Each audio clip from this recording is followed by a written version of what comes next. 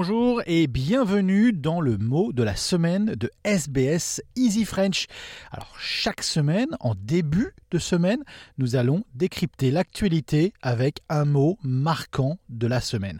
Et cette semaine, Thomas, vous nous avez choisi le mot francophonie. Alors que s'achevait récemment la semaine de la langue française et de la francophonie, il semblait intéressant de s'attarder un peu sur ce mot et son histoire. La francophonie désigne d'abord l'ensemble des locuteurs parlant français, mais elle vise aussi, par extension, à protéger la langue et étendre l'influence culturelle française à travers le monde. C'est exactement le rôle de notre partenaire, l'Alliance française, et également de SBS en français. Parlons maintenant d'influence. Le saviez-vous? Au XVIIIe siècle, le siècle des Lumières, le français était la langue des intellectuels, des cours et des salons royaux, et ce pour toute l'Europe.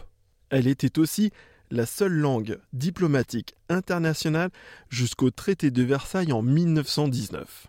Si le terme francophonie a presque disparu des dictionnaires au XXe siècle, c'est surtout grâce à la communauté francophone internationale, les pays africains, le Canada, le monde arabe ou encore l'Asie qu'il renaît, et que continue aujourd'hui à vivre l'esprit de solidarité et de dialogue autour de la langue française.